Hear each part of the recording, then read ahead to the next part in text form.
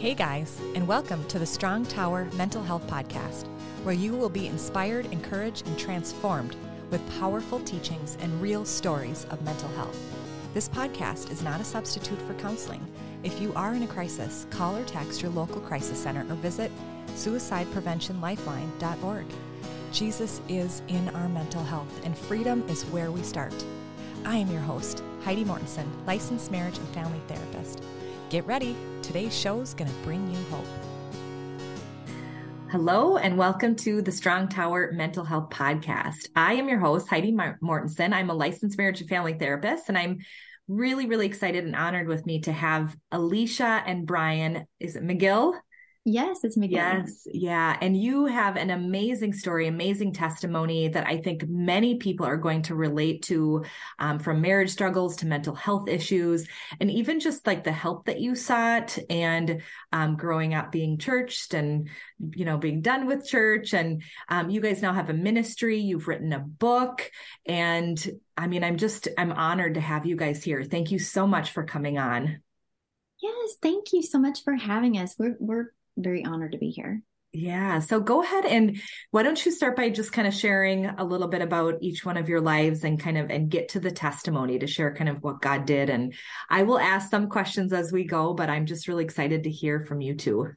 Yes. Well, thank you again for having us. We're really excited to share our story. We'll tell a little bit about ourselves and our backgrounds.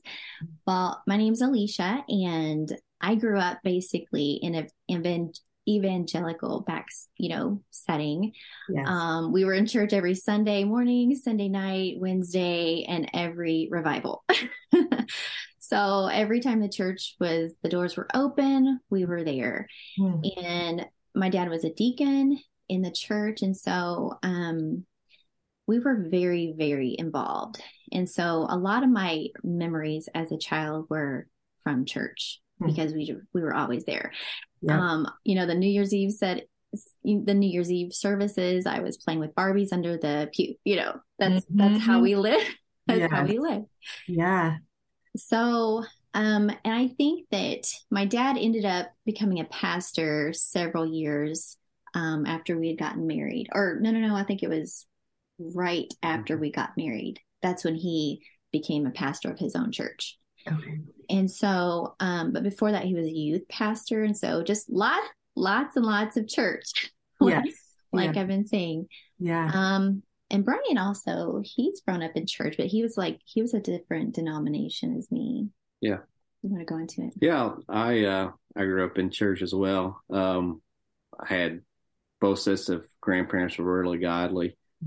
Kind of like Elisha. Anytime the church doors was open, we was there. Yep. Had a good foundation, had a good family, on both sides of my parents, very godly upbringing. What denomination? We was Nazarene. Okay. So, and then Alicia was Pentecostal. So okay. Totally different. Yeah. So tell them about your first experience when you came to church with me. Well, it was different. I wasn't sure what to expect. I was a little scared. But remember, there was a woman that fell down in the front, and he thought somebody had died. Yeah, she had been slain in the spirit. So I was like, I've never experienced that before. It was different, but after a few Sundays, I got used to it and been that way ever since. Yeah, I think that when we met, we were about 17 and you were 18, and we knew right away. I knew right away that he was the one. And there was just something inside. I think it was God, but I knew that he was the one. And we were engaged 6 months after we met. And then less than a year later, we were married. So by the time I was 18, I was a bride. Wow. So very young. Very young. Yeah. But I would say, like we had mentioned, we had been immersed in so much church by the time we got married. And I just want to say, like, my parents were so loving to each other, so godly. I had the best example of what marriage is, the absolute best example. Divorce was not a thing in our family. Separation was not a thing. I remember seeing my parents fight one time, and I thought things were ending. We didn't see that. They didn't expose us to anything like that. And so I was very sheltered. And I think I also, in a way, not having experienced how to resolve conflict, because I never saw that with my family, I didn't know how to resolve that. And so looking back now, what they did, I think they thought was very healthy for us, but I think in a way it was unhelpful in some way. Yeah. Because I felt unprepared. I didn't know, how to resolve a conflict. Right. Like it's right. So, and the opposite of that is lots of conflict, lots of fighting in the home. And so there's those extremes, and that is very clearly, oh, I don't want that. And so it looks like you want the no conflict, but then it's not actually teaching how to communicate well, how to get through conflict, how to, even siblings fighting, they learn negotiation skills. Yeah. Like these are just skills that we like kind of need in life. Like life isn't perfect. So we have to figure out these communication skills. So, right. Yeah. Well, I learned those with my sisters. Yeah. So you did get some of those. Yeah. I did get some with my sisters. Yeah. Yes. But how would you describe our first few years of marriage? Well, I think it was hard because I think we both come from homes and parents that were different. I mean, my parents wasn't like loving as yours was, but it was a good home. We had a solid foundation at home. But then when me and her got married, it was kind of like she left her, I guess, safe place, and I kind of left my safe place, and all of a sudden we're two strangers living together. And it was like we was trying to figure it out. Like it's like we just got thrown out there, and we're trying to figure it out on our own, and it was tough. Yeah. You saw conflict in your home. Right. I did not. And so here we have these two different viewpoints going into a marriage. Yeah. And so it was we were shell-shocked at first, I think. And we're both strong-willed. Very strong-willed. Yes. Yes. I thought that each argument was an end all. It was just very all over the place. Mm-hmm. But I would say our marriage issues, the big things, probably started about 4 years in. Okay. And I was pregnant in nursing school towards the very, very end of it. I was going to nursing school during the morning time, and he was working second shift. And so we really didn't see a whole lot of each other. It was kind of like I would get home, he was gone. And then by the time he would get home, I was in bed, So we were just passing each other. Ships in the night is what I say. Yep. Yes. Which was not good for our relationship at all. And right towards I graduated from nursing school. And then shortly after that, Brian left. You just kind of walked out the doors. You want to talk about that? Well, it was tough because we were, between, like, literally at that point I had a night shift job. So she would come home from school and I would be leaving. And then, at that point I was trying to get into being a home builder. So I would wake up early in the morning and leave. And then just between all that stress of just, I think, physically being wore down, and then mentally, not seeing her. And then when we did see each other, we fought. And it was just, I got to the point like, this isn't what I thought it was going to be. And like we said earlier, we just kind of abandoned our foundation. Yeah. We just, we went to church just so we could stamp our church card, basically, but we were detached. Yeah. We just were kind of there going through the motions, basically, so we could be seen. And, so people wouldn't wonder where we were. Right. We were just trying to keep up the appearances, basically. There wasn't a connection and relationship with Jesus. Right. No. And so I feel like when we removed him, then that allowed for lots of other things to come in. And a lot of things came in. Yeah. Walked through that door. So, Yeah. but I would say the infidelities didn't really start until I got pregnant with my second daughter. Mm-hmm. And then about over a 12-year span was when the infidelities just kind of continued. And were you aware of it? Not at first, but I did find out. Like, yeah, one time I had a husband call me to tell me. Another time I had someone create a fake Facebook account and kind of told me that way. Mm-hmm. And then there was sometimes you told me. Yeah, there's sometimes that he just told me. Mm-hmm. So yeah, it was a rough about 12-ish, 12 to 13 years. So, and you said you were going to church or you weren't going to church during this time? We were still going to church. But just not plugged in. Okay. So, I mean, this is a really good testimony because this is super, super, super common. Why did you stay with him? Because I know many people, even in the church, just like they don't understand the root behind infidelity. As a therapist, I totally do. I know things don't just happen for no reason. But many people they get offended and they're like, oh my gosh, I can't believe that would happen. What kept you kind of in Elisha and where you would just keep staying? I mean, obviously you guys weren't happy during this time, but you could have left and you didn't. Right.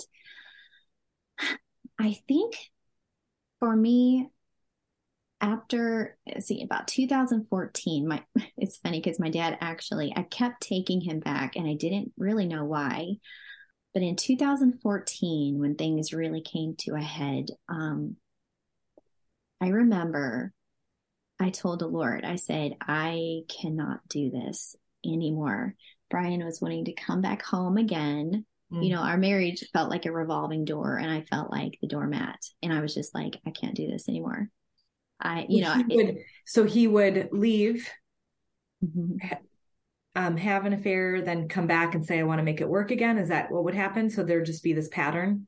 Yes. Him leaving and then coming back. And what would he say why he was cheating? Oh, Brian, I could ask you that. What would you say to her? I'm so sorry, I didn't mean to. Or would you say, did you have a reason? Or how did you get her back? Why would she say yes? I don't know why she said yes so many times. I did. You had a lot of promises when you would come back. Yeah. I think growing up, and it was for me, and I might still not have it figured out to this day, but it was just, there was so much turmoil, like with fighting at home. And, I would just point, like, I would come back and think things will get better and we'll be, which we know now there is no normal. There is no such thing as normal. Right. But when you compare to other people and say, oh, that family's normal. But, I always thought I'll come back and we'll begin to be a normal family. Mm. And then it wouldn't happen. And I don't know where it was out of frustration, but I would just get to the point where like, okay, I can't do this anymore.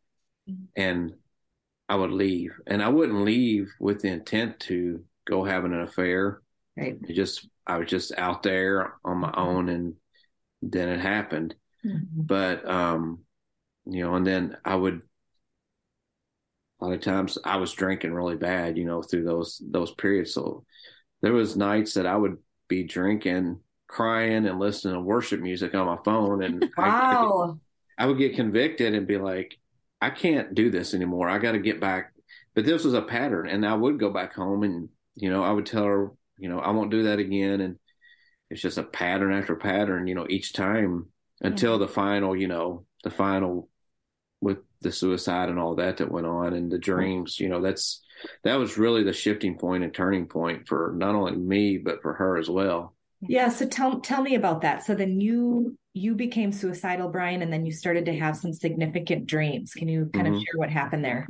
Well, I was just, I got to a point where I was drinking so bad, and like literally I'd wake up in the morning and I wouldn't know like left from right or up or down. And I did. I went through this. I thought about doing this for months. And I even had at one point, I was ready to do it. And then I had a dream that my mom was the one that found me. And Wow. as she ran to me, I was a full grown man. But when she got to me, I turned into like a little 6-year-old boy. And I remember just like almost being above my body and watching her cradle me and crying. And I remember I was like, I cannot do this. So a few months went by, and then it got to the point where I was so depressed and just the devil kept telling me that you've hurt your family so bad, and this is a final straw. You're going to really hurt them this time, but a year from now they're going to be healed and be moved on. Right. So I accepted that. So I did. It's like I took one of my shotguns that my grandfather had given to me and stuck it underneath my chin and pulled the trigger, and it just clicked and didn't go off.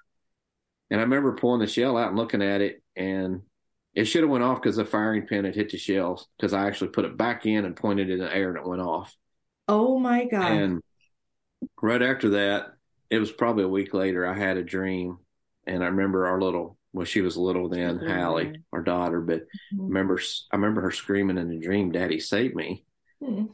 And I remember all I could see was her hand in flames. And I couldn't get to her. And at that point, I knew she was in hell. And when I woke up, God like really dealt with me that the path you're going down is going to lead her down the same path. And I remember that day I quit drinking and I moved out from the house or the apartment I was living with a girl with. And I'd accepted, even if I went back again, or at least she even allowed me to come back and walk through the door, that I was going to change. Even if we didn't go on as a married couple, I was going to change. And I think I did. It took me a few days, but I did talk to Elisha. And there were some things that happened to her with suicide that I think once that all tied in together, and I realized, okay, God's up to something. Then we finally got to the point of me coming back home. But it was a long, year-long process of her and the kids not having anything to do with me. Yeah. So you became suicidal as well, Elisha. Yes, it was actually around the same time as Brian. We just didn't know it. So the enemy he wasn't just trying to take, Brian out. He was trying to take me out as well. We had no idea. But, like we've said, you can imagine all of the trauma that I was walking through, all, just the years and years of abandonment and the betrayals was just mounting. And even though I was in therapy, even though I was, trying to get my heart, or get my life back with God off and on, I was so broken inside that I was no longer seeing a way out. It seemed like throughout my life, I could find some way out, but it mounted so high. I just didn't see, it's like I didn't see the light at the end of the tunnel anymore. Yeah. Even my own kids, I didn't even see them as I can stay for them. All I saw was them hurting. So I want to point this out, because I think sometimes people don't understand when people get so broken and they either leave their kids or they commit suicide as parents, and that's not the choice. That's not what they're wanting to do. Yeah. When mental health gets a hold of you, it is like destruction. The devil gets a hold of you and it is total destruction. You cannot see straight. You cannot think straight. And that it literally just clouds you, and you don't believe in life anymore. Like it just, death starts taking, that's really what the enemy does. So thank you for sharing that. I just want to point that out, because I think a lot of people don't understand when people get to that dark place. Like you guys are really amazing people. And the fact that this happened to you just really shows how the enemy can take any of us or grab any of us, but God is bigger, and he was there. Yes. Goodness. I know, just like you were saying, I would never, in my right mind would ever want to leave my children parentless. But when you're in that place, it's like all of my judgment was just gone, and all I could see in front of me was what was hurting. Yeah. And so I had decided, I had been on, to the doctor many times to be put on an antidepressant, because it was a lot. And so after being on several different medications and having them switch to something stronger, I was on a pretty strong medication, and I was maxed out at the dose. And so me and Brian were separated, and I'd asked him, he was coming to get the kids, and I just said, would you pick up my prescription for me on your way? And so he did, and then he took the kids and left. And while he was gone, I decided I was just going to take the whole bottle. I was going to take everything inside. And being a nurse, I knew that that was going to be sufficient. I had worked with some nurse friends who had attempted and was unsuccessful, and then they had injured themselves. And I didn't want that. I wanted to make sure that I just, I didn't have complications. I just wanted to be over. And so he left, took the kids, and I was sitting there, in my bedroom crying, because it's never hard when you're in that place and you're ready. It's not an easy place to be in. So I went and got the bottle, and when I opened it, there was only 3 pills inside the bottle, and which has never happened to me before. I took 3 pills every day. That was my daily dose. Mm-hmm. And I was so confused by where was the rest of them? This bottle should be full. Where's the rest of them? And so when Brian got back, I asked him what happened to the prescription. And he said that the pharmacy lost them. In their system, they showed they should have thousands of pills, and they could only find 3 in their system. They could only, when they went to get them and fill the prescription, there was only 3, and they were looking into it, where that they had gone. And the day that I chose to take my life was the day that all of the pills suddenly disappeared, except for my daily dose. Wow. And I had been on medication for years, and God literally stepped into my timeline and stopped what I had planned. And I knew immediately that God did that. And I broke down, and I shared with Brian my plan, because it was just so raw and so real in that moment. I had enough knowledge and enough foundation to know that was God. And then at that moment, that's when you shared with me his attempt. Sure, it was like we were sharing with each other what had just happened. And it was like God came into our space in that moment, and we realized there's more for us. This is not our plan. This is not what we're supposed to be. Our marriage is not supposed to be another statistic. And we're going to find out why. Wow. So yeah, that's pretty much short testimony. What then did God do after that? So, I know you've kind of shared before that you guys did inner healing, you guys did mental health counseling, and you also did deliverance. So can you just kind of share a little bit about like seeking help, getting that help, and we'll get to kind of your book and your website too. Yeah. So, yeah. Brian he went through deliverance on his own, and then I've walked through deliverance a couple times on my own. But we've done some inner healing, and definitely lots and lots of counseling. Basically just to get to, after walking through so many years of that, I was traumatized. I was completely traumatized. I was suffering from PTSD. There were so many things that I was suffering from, and was triggering out of control. And so for my sanity, I had to get into counseling, but also many, many sessions of inner healing, which is so important. Oh my gosh. I feel like the counseling was amazing, but I feel like the inner healing was it was the next level it goes beyond what counseling can do. Yeah, can you talk about that? Because I talk about all three of this on my show, and I'm trying to have deliverance be more normal, and Yes. counseling or clients to know what inner healing is, and therapists to know. There's so many therapists who don't. What's inner healing? I don't know what that is. And if you could explain, did you do manual prayer? Did you do sozo? What kind of inner healing did you do? I did sozo. Okay. And basically they walked me through my childhood to find out where was Jesus at. And I found that there was a lot of places, just even growing up, where I had to invite Jesus into that space that I didn't even realize. I didn't even realize that I had been believing a lie when I was 5 years old.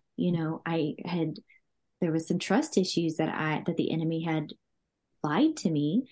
I believed this. I believed, I wasn't safe, at different points in my life.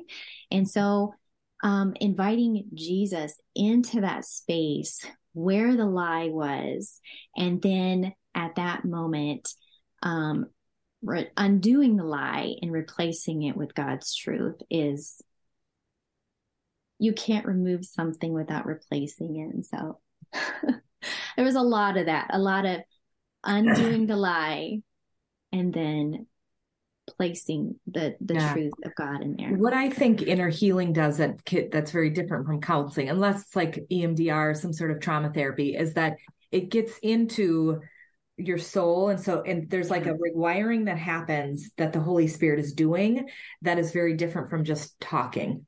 And I think talking is useful, like the talk therapy is useful, because I think that process can actually build trust. Like I'm sure as you guys were doing counseling and inner healing, trust is starting to build. Would you say that that's kind of what was happening with the two of you? Like, okay, we're building trust again. Was that what happened? Yeah, we both seen each other. I mean, through that, we both was able to see change. I mean, for me, it was more like one-on-one time with God, because, like I said, that first year I came back, I built so many bonfires in our backyard, because we would get into it, and I told her I'm not going to leave again. And she was always used to me, like, we get into it, I just pack all my stuff, throw it in the truck, and leave.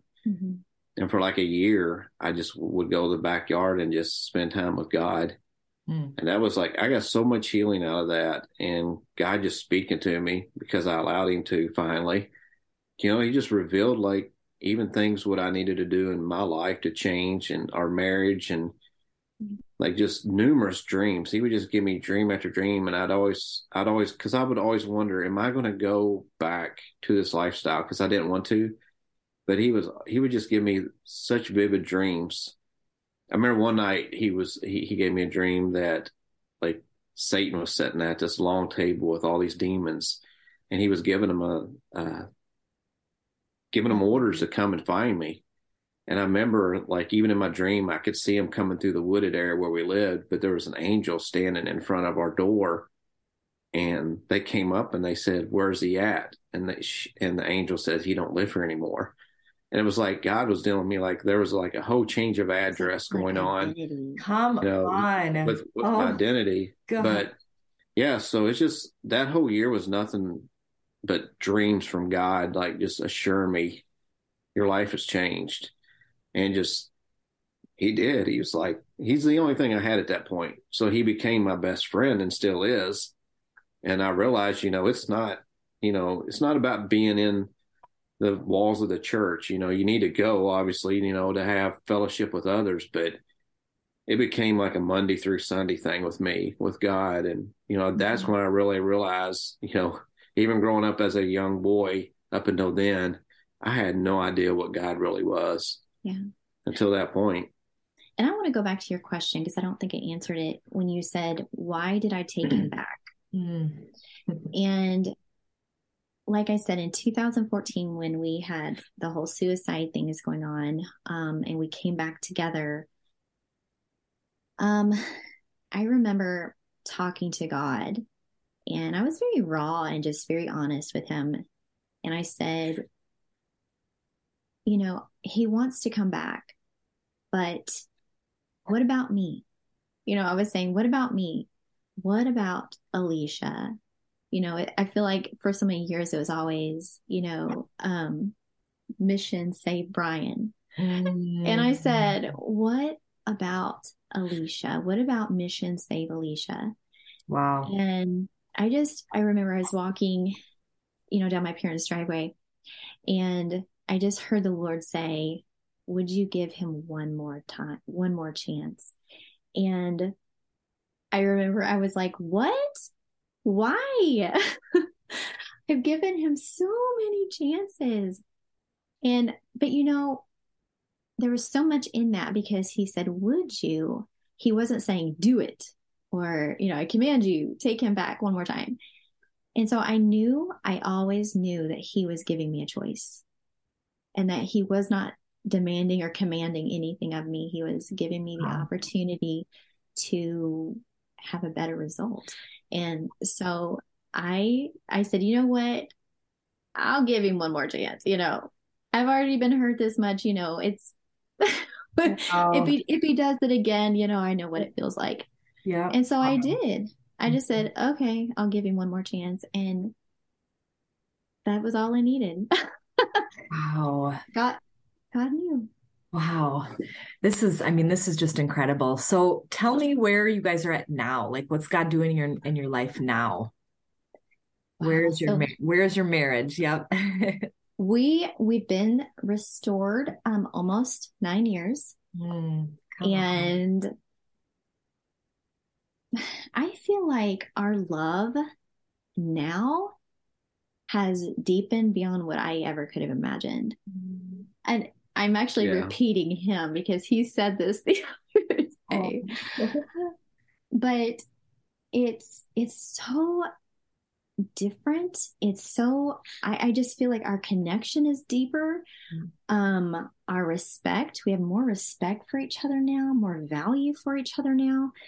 And it's crazy to think that things could be better, after what we walked through.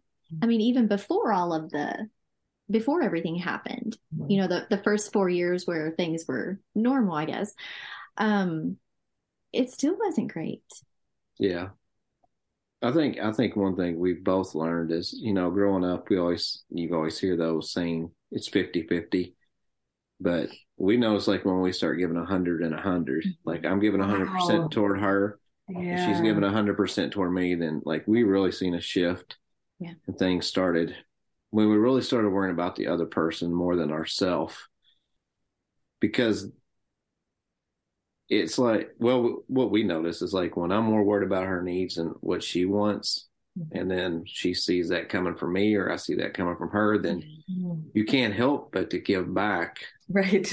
You know what I'm saying? Right. It's hard to be mean to a nice person. Right. No, so it's and that's what God wants us to do. I mean, the Holy Spirit is moving in your marriage, right, each one of you. Right. Yes. Yeah. And he's using, we never would have thought in a million years that what we have walked through would be a platform. I mean, all of a sudden, let's see, we got back together in 2014, and then God just started opening doors. I wrote a book. So awesome. We've been invited for many TV shows on Daystar and TVN. We're like, what in the world? Yeah. So we are proof, and we're still walking this out. Yeah. I still, to this day, I still have some effects from trauma that I still have to go through counseling. I still have to do inner healing. And when I see these things come up, I get right into it, because that's the key. Yes. The enemy is just looking for a foothold. Yeah. And so if he can use maybe something that I don't even realize, and inner healing definitely did bring out some things I didn't know was there, that I had suppressed. Right. And it did help to bring that out. But yeah, I feel like we're like, our marriage, we're like, if we can make it. Well, but to me, this is why it's called a testimony. You guys could not have done this on your own. Like, this is what God does. Like he does the Yeah. things that we don't understand. He can transform anything. And if anybody has any questions or wondering where they're like, how's that happen? God, like there are mysteries in the kingdom of God that we don't understand, but Mhm. he can do what we have no, like we can't explain it. It's him. Right. So I would love it if you could, if there's anything else that you wanted to say, but I would love for you to pray for our listeners. Yeah. How about I start you in? Does that sound good? Okay. That sounds perfect. All right. Okay. Lord, I just thank you, God, just so much for what you're doing in marriages and relationships and families, God, and that your heart is for family. Your heart is for the restoration and just the redemption of family. And no matter what that looks like, God, because sometimes what we think restoration looks different to you.